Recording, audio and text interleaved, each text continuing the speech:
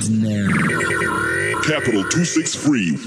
Welcome to Politics and Beyond on Capital 263. My name is Christopher Farai Charamba. And I'm Tawanda Henry Beatty, and welcome to the best political podcast of 2018. It's a new year. It's a new year. It's a new year. It's a new dispensation everywhere, but politics and beyond. They tried to shut us down. People thought kuti tatisiri kudzoka. Pane zvanga zvichiitika, pane mamhepo anga ari kungoitika. As you can hear, Upenyu is not with us right now, and that's because there are still some forces that are fighting against us. But don't worry, we are back. We're back now, and we apologize for our absence. A lot was going on, but we are focused, and a lot more content, consistent content is in order. Consistent content is the key. It's definitely, I think we need to hit the ground running. Zvakataurwa naSawe, Mr. Tsvangirai kuti munhu wese pabasa 2018. I was gonna say something, but I need to I need to draw myself in. Let's not let's not start off on the wrong foot, because I'll get into trouble. People say I don't have sympathy for Tsvangirai, but yes, let everyone get involved and. I set that up for you so simply. I think are you still in Christmas mode? Well, no. The question is, okay. So you want to go there? I suppose we can start off with just the question: is he alive for work? No, he's certainly alive. Is he fit for work? He's fit as a fiddle, according to Luke. There's a couple of engage in the morbid speculation of a living man. What we do know is that 2018 is an election year, and whether it's Tsvangirai or someone else, it's going to be an election year. Yeah. So what we're definitely hoping to look into this year in terms of the podcast is. A lot of it is going to be focused around the elections. As we get closer to the elections, what's happening, who's running. We'll try to figure out, who the players are, who the candidates are, as well as try and bring them onto the show so that you can hear from them as well. That's one of the things we're hoping to do, conversations with candidates. So please look out for that. That's also going to give us, a lot more content.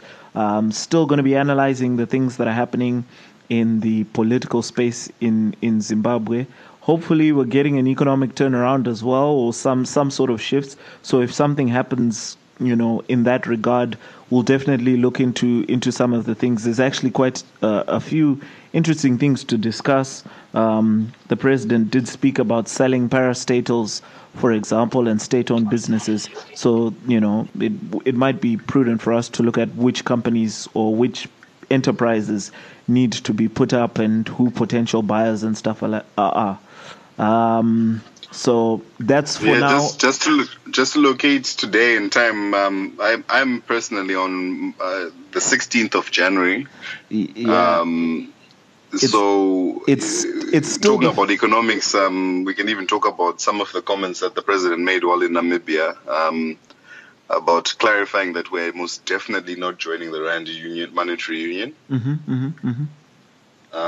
amongst other things. But I mean, there's a lot of those things to unpack. But I think for this episode, we're pretty much going to give a broad, sweeping overview of the last month or so, and then just to let you know what we have in store. And we'll have another episode quickly out this weekend as well, which will begin to show you guys more of what we intend to do this year and some of the changes that we have made in terms of format and things like that.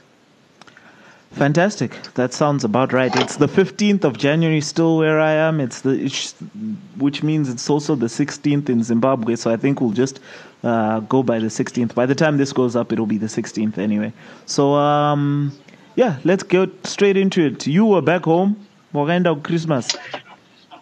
And then I didn't, I actually flew after Christmas. I flew on the 26th, so Boxing Day, Nanda Rumba. Okay. How was home? And yeah, home was wonderful. How was home in a post-Mugabe? A post-Mugabe Zimbabwe. You left, Mugabe was in power, you came back, he was gone. Look, pamunopinda mupotoka in a post-Mugabe Zimbabwe, chero mota nakidzwa so kuti ngoti aiwa. Pagets panoenda in a post-Mugabe Zimbabwe ka chero unongofila kuti aiwa no, achadzoka chete. But chero wakamira mukyu yemubhengi yekesha mwari in a post-Mugabe Zimbabwe, unongofila kuti kyu yakangosiyana. When you're sitting there and you can't find anything in the grocery store because a stick of butter is $20 in a post-Mugabe Zimbabwe, you just feel good. You know what? This thing is expensive, but look, it's a post-Mugabe Zimbabwe. So your sarcasm is so glaring. I see you. No, I mean, look. I think anyone that's was expecting any immediate change is obviously overly optimistic. But that's one word that was there. There was definitely optimism. I think that retailers and certainly the drinking spots that I frequented made a lot of money this holiday because a lot of people were back. Personally, I hadn't seen that many GP plates, that many Namibian plates, that many Botswanan plates in years, to be fair. And if that's an indication of economic activity based on the diaspora, then that was good. I was even complaining about traffic because I left on the 12th of January and I was going into town to the office, and I was even complaining about traffic. And my dad TB pointed out, because this is 8 a.m. on Monday the 10th. Is actually spent money to get here. What he's actually doing is some level of economic activity, and so in a way even traffic became a good sign, and it was the subtle things, people more willing to take, to do things that I noticed most. I wasn't really interested in talking to the big ideas, and I mean obviously I had chats with some politicians. Your Mliswas and a few guys here and there, and Chamisas, and those conversations were as you'd expect. Especially with Temba, very optimistic. He's working hard. I think a lot of people don't know he's actually been given the mines portfolio in Parliament, so he's got a bigger role. He's on the committee, not portfolio. He's on the committee in Parliament. So he's got a bigger role to play in Parliament, and that sort of work and that lobbying, which is what he does best, had already begun well before, right at the beginning of the year. So there was lots of activity, lots of hustle and lots of bustle. But on the politics front, I don't know. I got a sense of unease, of people are optimistic, but it's almost like love, yeah, but she's ready at any time to say good, my one. And perhaps that's because I was looking for it, but I definitely felt that underneath all the optimism, underneath all the people ready to go and work, there was a deep mistrust of government and government officials. And I think that's something that if I was in power right now, if I was part of this new dispensation, I would really be working to address. And that's something that can't be addressed in sloganeering. That's something that can't be addressed with a few fruit baskets at the hospitals or buying your tomatoes on the side of the road with the ZBC News crew. I think that there's a deep mistrust that they still need to work on. And if we're ever going to go anywhere in the long run, particularly with this government, that's something that needs to be sorted. And maybe the election, if it's run in a acceptable manner. I think free and fair is the wrong terminology to use these days because it's now a meaningless statement. But on the issue of the mistrust of the government, it would be, I'd be flabbergasted actually if people woke up one day and suddenly trusted them just because Mugabe is gone. Obviously not. You've had, the same guys who have been there for a very long time. They do have a lot of work, and it is through the results, definitely not through the rhetoric that is going to change people's minds, people's perceptions of the new government and what they feel about it. What I do find interesting is this notion of, the first 100 days.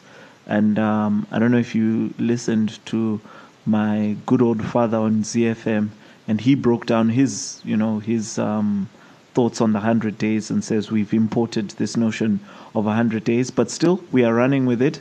And I see different ministries have, set out their plans for the 100 days. Obviously, we're not going to meet those targets. I don't expect us to meet those targets for the simple reason that, one, the government doesn't have money to meet quite a number of those targets, but also there needs to be a shift in work culture.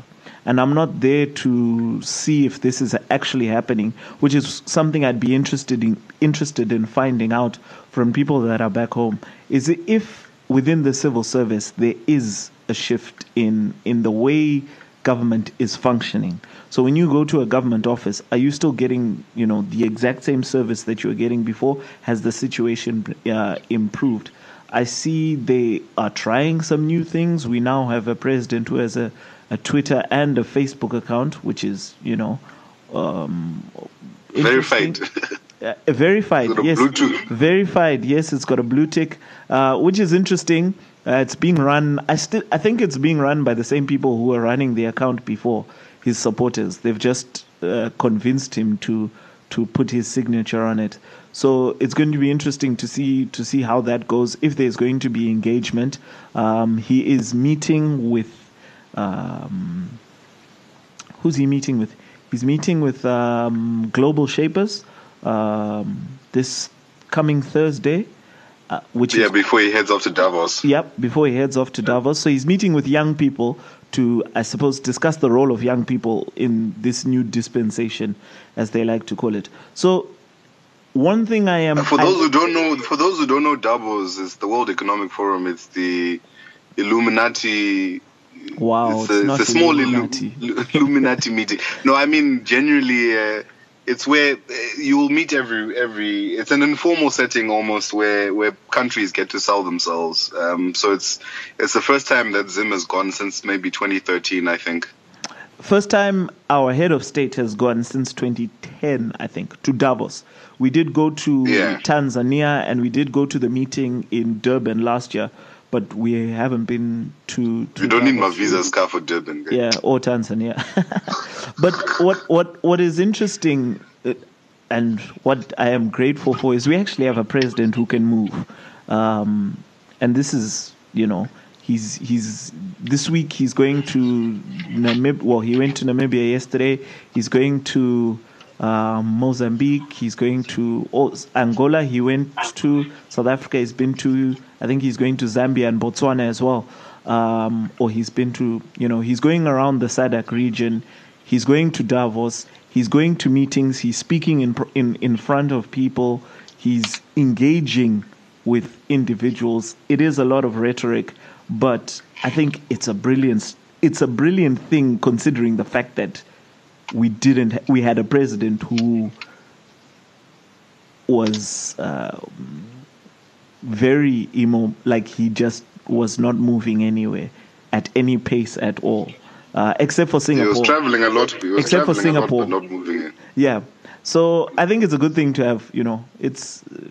I think it's a good thing, and obviously the international community seems to be engaging him. The British have sent 2 envoys to Zimbabwe. one a couple of weeks. Was it last week? Where their undersecretary in the foreign office was there. Their minister for Africa has also come, and they seem to be very keen. There's talk about the Commonwealth. I don't know what your thoughts are on that. On the Commonwealth? Yep, on Zimbabwe rejoining the Commonwealth.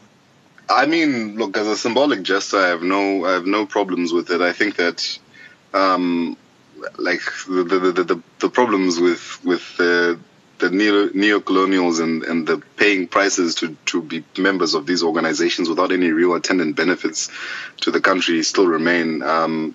Look, what the question we should be asking is, what does the Commonwealth do for us that we won't be able to negotiate on a larger forum? And if people find expediency in joining it, that's fair and fine, but let's not rejoin the Commonwealth to give Theresa May a feather in a cap because she's failing dismally at Brexit. I don't think it would, to be fair, I don't think it would actually score her much points out here. But I do think there's an opportunity there. And as you said, I think we need to look at the cost-benefit analysis of what we do gain from joining the Commonwealth. On something, a brief look into it, I saw that they said that Commonwealth countries, there's about over $600 billion worth of trade between or among Commonwealth countries, and that it is the costs of trade are about 19, if I'm not mistaken, percent cheaper. Obviously, this is most likely in favor of Britain and your bigger countries, Australia, Canada. I wonder how much or what we can get out of it. Yeah, and it would be interesting. Yeah, we have a foreign minister who favors economic diplomacy, transactional diplomacy, win-win situations. So if his team can get on it and actually look at the economic benefits of us rejoining the Commonwealth, if that is the intention. On the other side, there is the ideological argument of it being the neoliberal or the neocolonialist agenda of it, and I think the one thing that we can't discard is we need to engage on our terms. I think we've been a pariah for so long that we have the unique opportunity to not really need, and I use need in the sense that, like, our economy is so messed up that even a little bit of help can save us. So we don't need to go for the jugular. We don't need 100% of your help.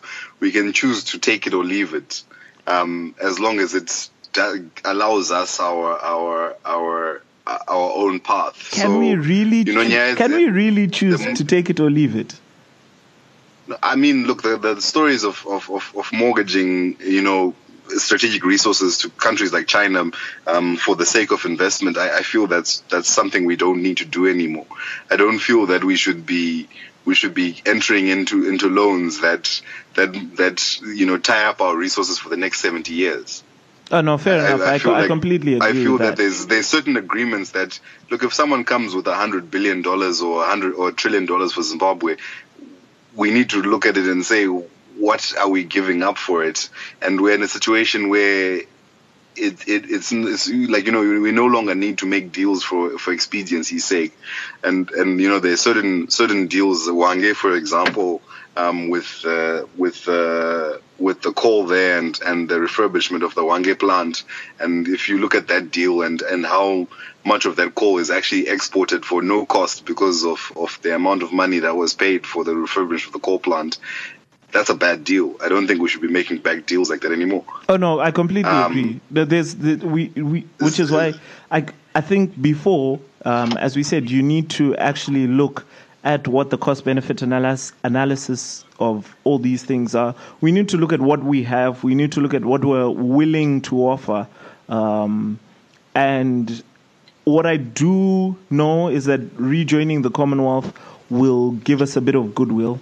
So it will change us from that pariah status, and hopefully that is an indication to other countries around the world that, Zimbabwe is a place that you can go and do business. One thing, again, that we do need to change, and this is something that George Charamba mentioned in the interview, is the ease of doing business. By the way, that interview was quite interesting because for the first time, him and also a senior government official was very candid, not only about governments, about his position, but also about the faults that lie in government. And hopefully the fact that they've openly come out and expressed them, they're willing to change them. So again, on the ease of doing business, and this is something we've discussed on this show multiple times, that there really needs to be change. For years. I think your initial article was in 2016. 16, yeah, it must have been 2016. So we've been having this conversation for a long time, and it really is. I think it's low hanging fruit actually for this government, because you know what's wrong. Yeah. You can actually go in and make the amendments, change the policies. One thing they've done is they changed the policy on the state procurement board. So tenders are now... It's now just an oversight organization. Yep, and tenders are now being handled internally within the ministries and parastatals and all government bodies, which I don't know what you think about that. I think... I look, it's a double-edged sword. The assumption is, of course, that the reality was that the SPB was a cesspool of corruption, so it became problematic. But does the SPB have the auditing mechanisms to look at the thousands and thousands of tenders that are issued on a monthly or yearly basis by city councils, government departments? Like, you know what I mean? Like, so was it not better it's one of those things I have no information, I have no context whether to make a proper informed judgment on. Then I just can see Kuti, you might be moving from one situation where the corruption was centralized to decentralizing the corruption, if that's allowed. Yep, so I have no context. Indeed, I have no context whatsoever. I wouldn't want to say it's a bad move or it's a good move. I think something needed to be done, and this is what they've gone with, and we'll see if it works. That is of concern. I'd like to believe that the Office of the Auditor General is going to be working with them in that regard. I do know that Mildred Chiri, one of our favorites, has been reappointed to the realest OG. And on the issue of corruption, we really are cruising through these things, but it's a highlight reel, guys. I hope you. If you can't keep up, listen fast. But on the issue of corruption, ZACC has been going after quite a number of individuals, and they've been going after G40 guys. Please don't talk to me of that. No, this is where I was going though. Is that this is where I was going? Hello, wait for me. They really, okay, go ahead. They really do seem vindictive, and again, GC said, please go listen to the GC interview. I might just quote quite a bit of it today, but he did mention, he saw faults with it. My thing is, what ZACC needs to do is go and look at Mildred Chiri's audit reports, because that's the smoking gun. That's where all the issues are. If you start from those reports, don't worry about 10 bigs, beans, kupras, kwamakosini, hlongwane. That's nothing. Go to the audit reports, see what has been happening in the different government institutions, and let's start there, because those are clear documents. The investigations can start there. So that's my 2 cents on the issues. Obviously, but when you have your new cabinet made up of 60 or 70% of the old cabinet, do you think that's in anyone's best interest? You just go for that. You go for the ministries that you want. You can still cherry pick. There's nothing that will stop them from cherry picking. But my issue is, you can't go after Makosini and say that he had 10 bags. That he had 10 bags of beans, when you can go and look for, if you're going to cherry pick, at least go about it in a way that is convincing, that people can actually say, well, apamanonga corruption. You have a situation where Ruad Kangai, for all his sins, provided detailed analysis and why this Reward Kangai with Super Manduanzire story is so interesting for me, because I've read the whole document, the full length actual. I don't know if it's been fully published, but I've read the almost 120 pages of Reward Kangai's document, which details his time at Net One from the beginning, and it reads like Super basically has his own little personal slush fund with both the Portras and with Net One. And these accusations and the document that was availed to ZACC, was detailed, and further it was damning, because my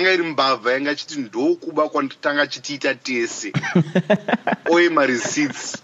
It's not a whistleblower. Let's not get it wrong. He's not devoid of sin, but he literally, there are at least four examples. Technically, he is a whistleblower. Technically, he qualifies to be a whistleblower. Yeah, but I mean, I'm not trying to make him seem like to paint him innocent. Yep. No.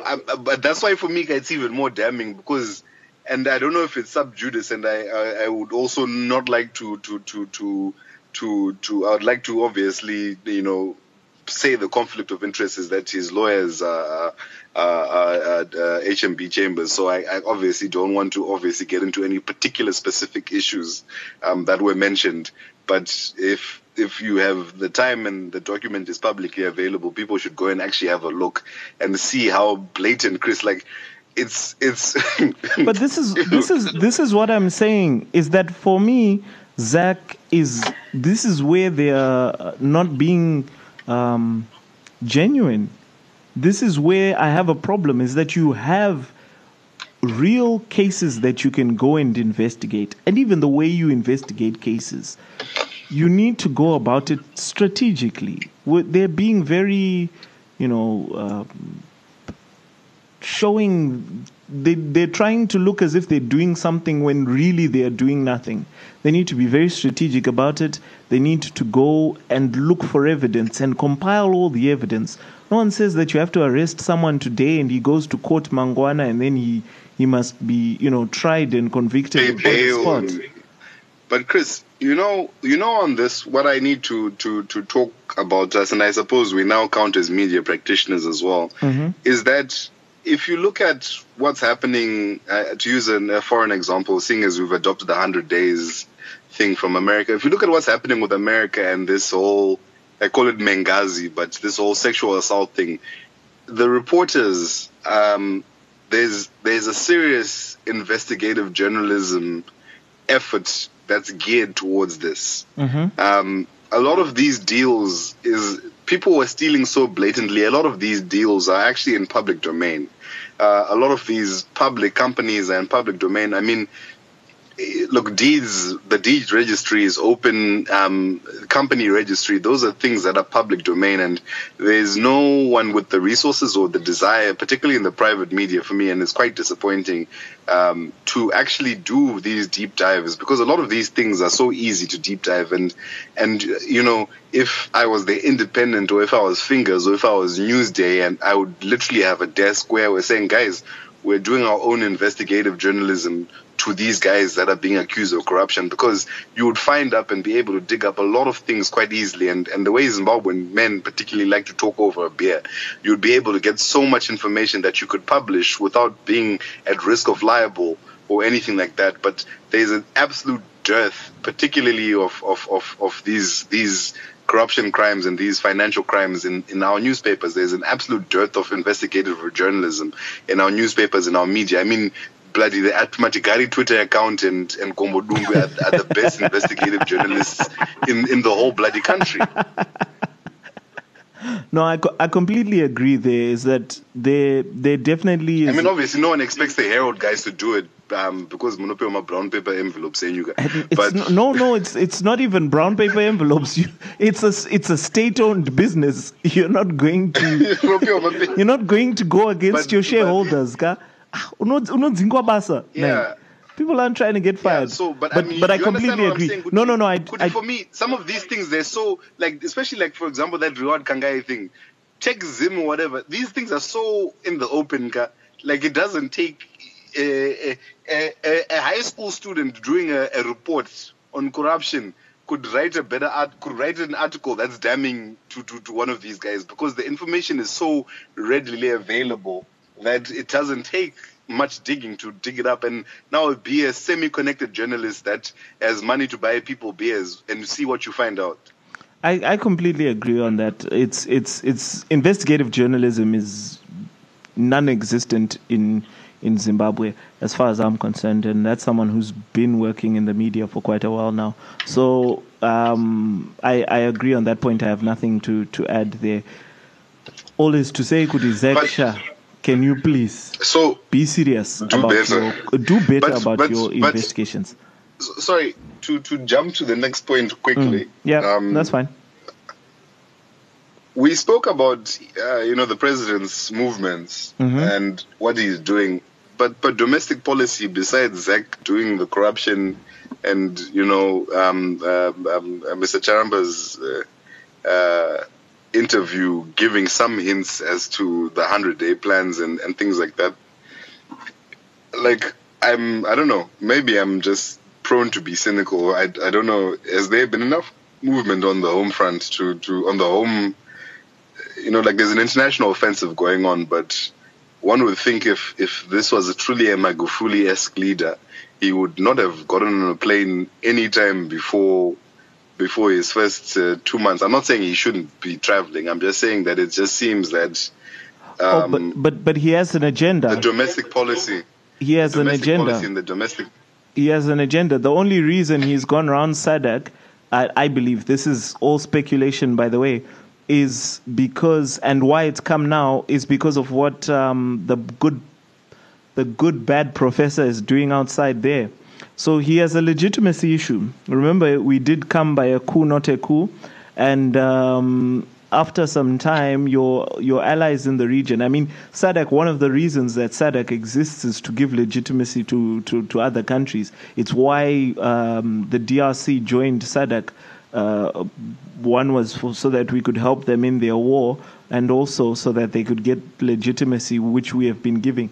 That said, ever since Professor's made his comments, there's going to be a lot of uneasy individuals, especially since the fact that we are going towards an election.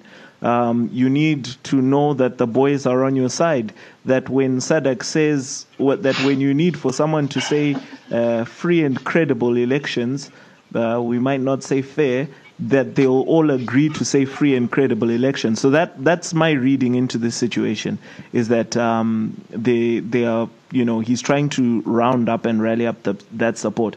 On the domestic front, the only thing that I could possibly think about is, I don't know what's happening with the agricultural policy. I do know that it hasn't been raining.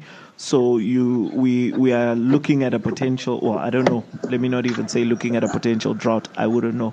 I'm not a geologist, a weatherman, or a farmer to know such things. A geologist? Don't you mean a meteorologist? Meteorologist, geologist, they're my rocks. You see, I can't even get my scientists correct. But yes, I'm not a meteorologist or a farmer to know, but I do believe that there was, or Command Livestock was launched. I'm not sure how far that's going. So it would be interesting, yes, to find out what's happening with Command Agriculture. That's one of their big policies. Mining. I hear that we are planning on we're going to start selling diamonds in February. And if I'm not mistaken, the government did appoint a new COO of the ZMDC, the mining company, the diamond company. And what I think those are the industries, and with the banking sector, I'm not sure how that's going. I do know that last week, RBZ governor did avail $15 million through the bank as cheap loans to operators in the tourism sector, and I think that's part of their 100-day plan there to get, operators a bit of capital so that they can, run their projects. And I think they're being offered at 7% per annum or something like that. But yeah, I'm not too sure. I'm not too clued on what's going on, and it is very concerning. But I suppose they must have a plan. But it's very difficult. The fact that we've come out of a holiday and we're only a week or so into the new year to actually see things happening on the ground. I think right now, and again I'm speculating, a lot of this is strategy and a lot of this is setting up the systems or how things are going to operate and then get towards or working towards it. My biggest concern on the domestic front is actually ZACC, the Zimbabwe Electoral Commission. The chief commissioner resigned, and there hasn't been someone appointed to replace. We are still registering. We're going towards elections, but what's actually happening with that? He said we're having elections, but what's actually going to happen? Yeah, so the ZACC thing is truly worrying because there was a resignation, but there was no, at least publicly that I know of, there's been no reason for the resignation. And I'm the first person that who was anti-Justice Makarao, Rita. But I just feel like the sudden resignation, given her position as an independent commissioner, is something that we must all be concerned about. And it's even if there's a predecessor, a successor appointed quickly without knowing the reasons why she resigned, I don't even know if that person will be able to do their job properly. And I feel for a public, constitutionally mandated institution that there needs to be some sort of transparency in these appointments and especially in these resignations. I think it's unacceptable that someone can just say for personal reasons and that's it. I do know that they have approached a couple of individuals who have refused to take the post. And I completely understand why I wouldn't want that job. There's too much pressure, especially. Do you have any names you can share? Unfortunately, not. I can tell you off air, maybe. I don't know. Yeah, that's fine. I also know of a few guys, but the interesting thing, like we were talking about domestic policy recently, just now, right? Mm-hmm, mm-hmm. It for me. And it ties in with ZACC and everything like that. It also ties in with the international policies that the honest truth about what this government is doing right now, it's preparing for elections. Mm-hmm. It's not governing to arrest the economic decline. It's not governing, with the urgency of arresting the economic decline. It's not governing with that as their major issue. You're right that they definitely acutely feel this legitimacy or this crisis of legitimacy. And I think that that ZACC resignation was a blow to them. And I don't know how or who they're going to be able to appoint that's going to be somewhat acceptable to the people because, obviously you can't have another retired general going there. No, of course not. And it's to quote Charamba when he was asked why when he said he would leave when Mugabe left, why he didn't leave. He said, I can't resign before an election because it looks like you're jumping ship. And that's exactly what it looks like in the case of Rita Makarao, that she's jumping ship. And we really do need to know why. And the people who should be asking why and who have been quite silent, I haven't seen it, is the opposition. So the opposition has been in the Mugabe era was very adamant about reforms. They were very adamant about certain things. They had an agenda. They had NERA, and they were very active in terms of what it was they were looking for as we were going towards elections. We started registering voters, and that started to die down. It also started to die. It started to die down as well around the time that this coalition was, forming. And I can understand there's politics at play now. It's, you've got two different, there are two different agendas, and who's running those agendas becomes an issue, because it was Douglas Monsoro who was, at the forefront of NERA amongst other individuals as well. Right now, though, on this issue, ZACC, they don't seem to be as vocal. And I do know that there are issues currently happening in the MDC. Perhaps this is what's stalling them. But I feel everyone is quite, flat-footed right now. Even your other opposition guys, Anamanyika and Nkosana Moyo and things like that. Moyo, all of them aren't taking any action against ZACC. And what's going to happen is we're going to get appointments. We're going to move closer and closer to this election date. And people are going to be very flat-footed. And ZANU-PF is going to come in. And it's just going to, because we will have to go to the election. They'll get to a point where we have to go to the election. And things will be done very quickly. That's the window, actually, where I think a lot of, the shady activity will take place. And I really feel the opposition needs to keep its eye on the ball. Yeah, I think you're right. Is the opposition doesn't have an eye or even a testicle close to the ball right now. And that's for a number of reasons. But I think, the main reason is that it's as, it's not unified. There's no unity of purpose. And by that I mean there's so much infighting that's going on that even the voices that would normally be speaking out and pointing these things out are wrapped up in this infighting, and it's healthy, to be fair. It's healthy for a democratic process, but they're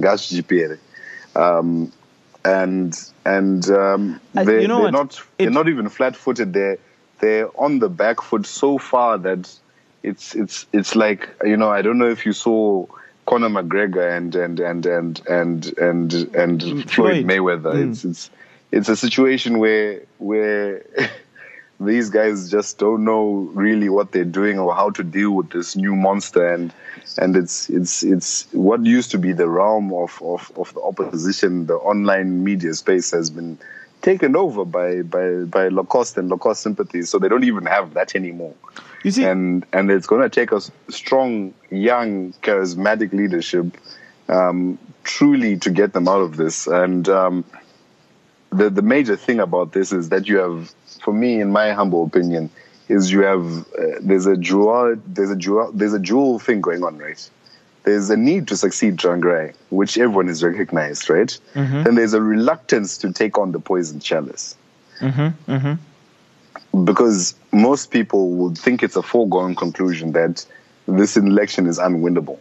And not because of anything amazing that ZANU-PF has done, but because of the gratitude that a lot of Zimbabweans will have for the current regime. When we give them a chance to mess up, they will eventually. So that's where the actual problem is that no one wants to step up. At the same time, everyone recognizes that someone needs to take over. My thing is, you said it's healthy. It might be healthy, but the timing is completely off. This would have been healthy post 2013, where you then have time to build and to grow, as you said. We tried, but if you remember, it was called NDC renewal for a reason. But you see, this is people are now just getting around to things we've been saying since 2013. You see, this is the big problem, is that now as we inch closer and closer to the election, as you said, there's reluctance. And obviously, if I'm in anyone's shoes, if I'm in Chamisa's shoes, if I'm in Mudzuri's shoes, Kupe's shoes, I would not be keen, because you're going to be dealing with factionalism within. I mean, if your side wins, great, but there's another side who might be reluctant to work with you. You're also going to be dealing with this new ZANU-PF that, as you said, yes, they definitely will be sympathizers and people keen on, extending ED's term in office, but also at the same time, they are not looking like they want to give up the reins of power anytime soon. So of course, you can't take something by a coup, not a coup, and then retire from the army to lose an election. You see now.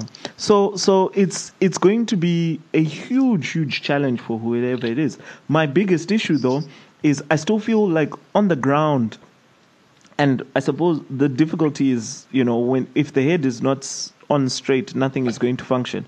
But on the ground, they need to start getting their people out there. Let me dispel that myth, though. At least in Harare, from what I've seen, and I only know about Kwadzana East, and I know about Chamisa's constituency, and I know about Harare East and those constituencies. Even Mount Pleasant, you can ask the yellow-shirted guys. Towards the middle and towards the end of the voter registration period, MDC activists were probably more prominent than any of these yellow, pink, blue, or purple campaigns. From what I've seen and from the reports I've heard, but I think that a lot of the there's right now, and it's we all take part in it, because I take part in it for the simple fact that I wanted to get better.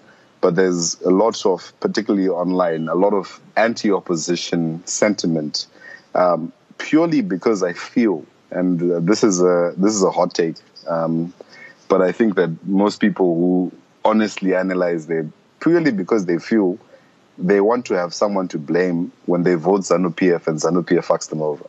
Forgive my language. Wow, that's an interesting theory. So I feel the level of anti-opposition bias is at its zenith point right now. For that reason, there's. But Henry, let me ask you this. Yeah, go ahead. If the opposition was actually, doing something that people could visibly see and believe in, then people wouldn't be looking for the excuse, don't you think? No, I'm not saying that the opposition is doing what people can visibly see, or I'm not saying that they're something that you can believe in, but like what people tend to forget, and I feel like we, particularly in the internet age, and I perhaps have been so close to it that I've seen it, is that if you go back to 2007, if you go back to 2005, post that Walsh-Mncube split, the MDC was at its weakest that it had ever been in its existence. Mm-hmm. It was broke not only because of the economic situation, the country was broke. So the people that suffer the most are people in the opposition. The opposition wasn't in a good place in 2007 before the 2008 election. Mm-hmm. It wasn't a strong opposition, and I feel like people forget that. And the reason that it managed to do what it did in 2008 was because ZANU underestimated it because it was so weak. Mm-hmm. Because they said, Anangube waenda, and Awashman waenda, they don't have blue air anymore. The opposition at the time was suing the government for that pittance, that political party's money, and so I feel like if we had more of a historical appreciation of the struggles that the MDC has faced throughout their journey, and particularly that 2005 split, that Walsh-Mncube split, and the lead up to 2007. 2007 particularly was a dire year. But Henry, let me ask you. They had no money. But let me ask you this: whose responsibility is it to share these narratives? It's theirs. I'm not trying to absolve them of any responsibility in this. In fact, I'm doing my part in sharing the narratives, and I think that they should be doing more of this. These are the conversations that they should be having. They should be highlighting to you guys. I don't know how you can hate the opposition when you can hate the city council, you can attack the city council, but that's low-hanging fruit. No, listen, Henry. It's low-hanging fruit. For me, this is the thing, and you mentioned, Harare and what do you call it, Harare Central, Kwadzana and thing. Those are guaranteed seats. You can't tell me Chamisa's campaigning in his constituency because that means nothing for the thing. Why? It's elsewhere that they need to go. It's where they're weakest. They have this alliance that they're trying to pull off. How are they going to be dividing the seats? What's happening there? MDC has said, Kuti, there won't be primaries as far as the reports are. So if there's not going to be primaries, then why can't they announce who the candidates are now? You see, these are the things that they need to be dealing with. Because they don't know. But you need to deal with these things now, because by the time you get closer to elections, you're going to not have the time. You're going to have people who are going to be upset. The thing is, people don't, they don't understand. Kuti, Mangwana, if ED arrives in Zimbabwe tomorrow, he will say we're having elections in June. He can say it. He can honestly say it. We'll say we're having elections in June. They have enough seats to dissolve parliament. But I mean, some things come to mind. For example, the extension of the registration period, this mop-up period that they're calling. Mm-hmm. That's something that was pushed by Dagi and Nera, and that's something that's happened. Mm-hmm. There's though I must say, there's a number of small little things. It's been happening quite slowly. The numbers haven't been great in this mop-up period. I suppose there's, it is January, so I suppose one are also a bit fatigued from the holidays and from all of the things that are probably, from paying school fees. School started They're this too much, and now there's no. So hopefully, but I didn't even register when I was at home. Mm-hmm. Yeah, because the period had closed, ka? Yeah, no, but it's opened again on the 8th, I think. Okay. But I felt like, hey, it's not. I'll be back if they have election. If they have the election before September, I've said before September I won't make it. But if after September, I'll definitely be back for it. By September, we have ED again in legitimate this time. But well. That's debatable again. Yeah, well, I said, well, that's debatable. That's legitimate this time. But anyway, to conclude, opposition needs to do better. No, because they can't be being made to see flames by an illegitimate regime, according to Chris Charamba. Quote him. I said that's debatable. But yeah, no, it's and the worst thing about it, guys, is even when there's want a proper opposition, because the proper opposition legitimizes them. Of course. Which is why I've said it. Like, this is my advice to ZANU-PF. When the rigging comes, this is what you need to do. You need not to rig the Mount Pleasant seat. That one you need to let it play out free and fair. Because should the yellow team win, it works perfectly for you. Those are picture perfect moments that you can take to all of your people outside and say.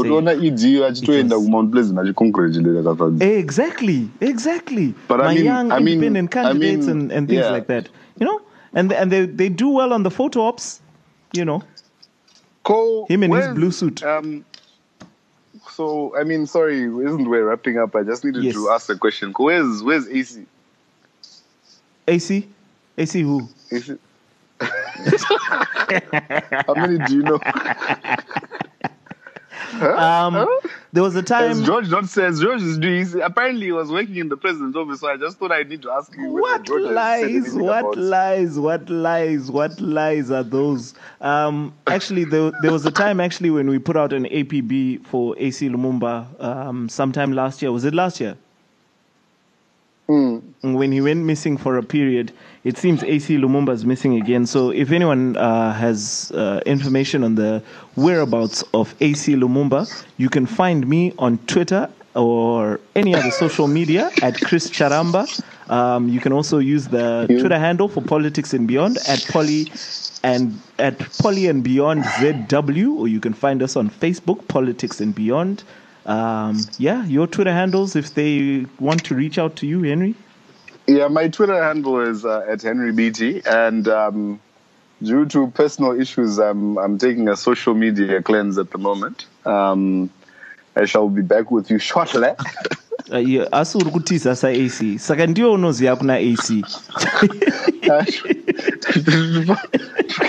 The criminals around me are being targeted, so I must.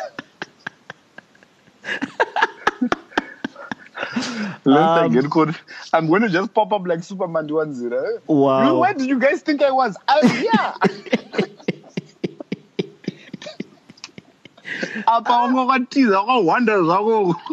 Wow, I am telling you. Guys, it's free. Come back to the country. Oh, my chains. Interesting times in Zimbabwe. So I think we can end it here. Thank you very much for listening. Before I go, do you think that they arrested him for soybeans because of that war cry? You know, they're like Timiedu sugar, Timiedu sugar beans. And then someone just calls Timiedu soy.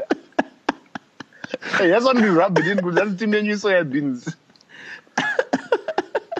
You know what, Chris, I need to dash. Thanks so much. To everyone, have a good year, and we'll speak to you very soon. Indeed. And now. Capital 263.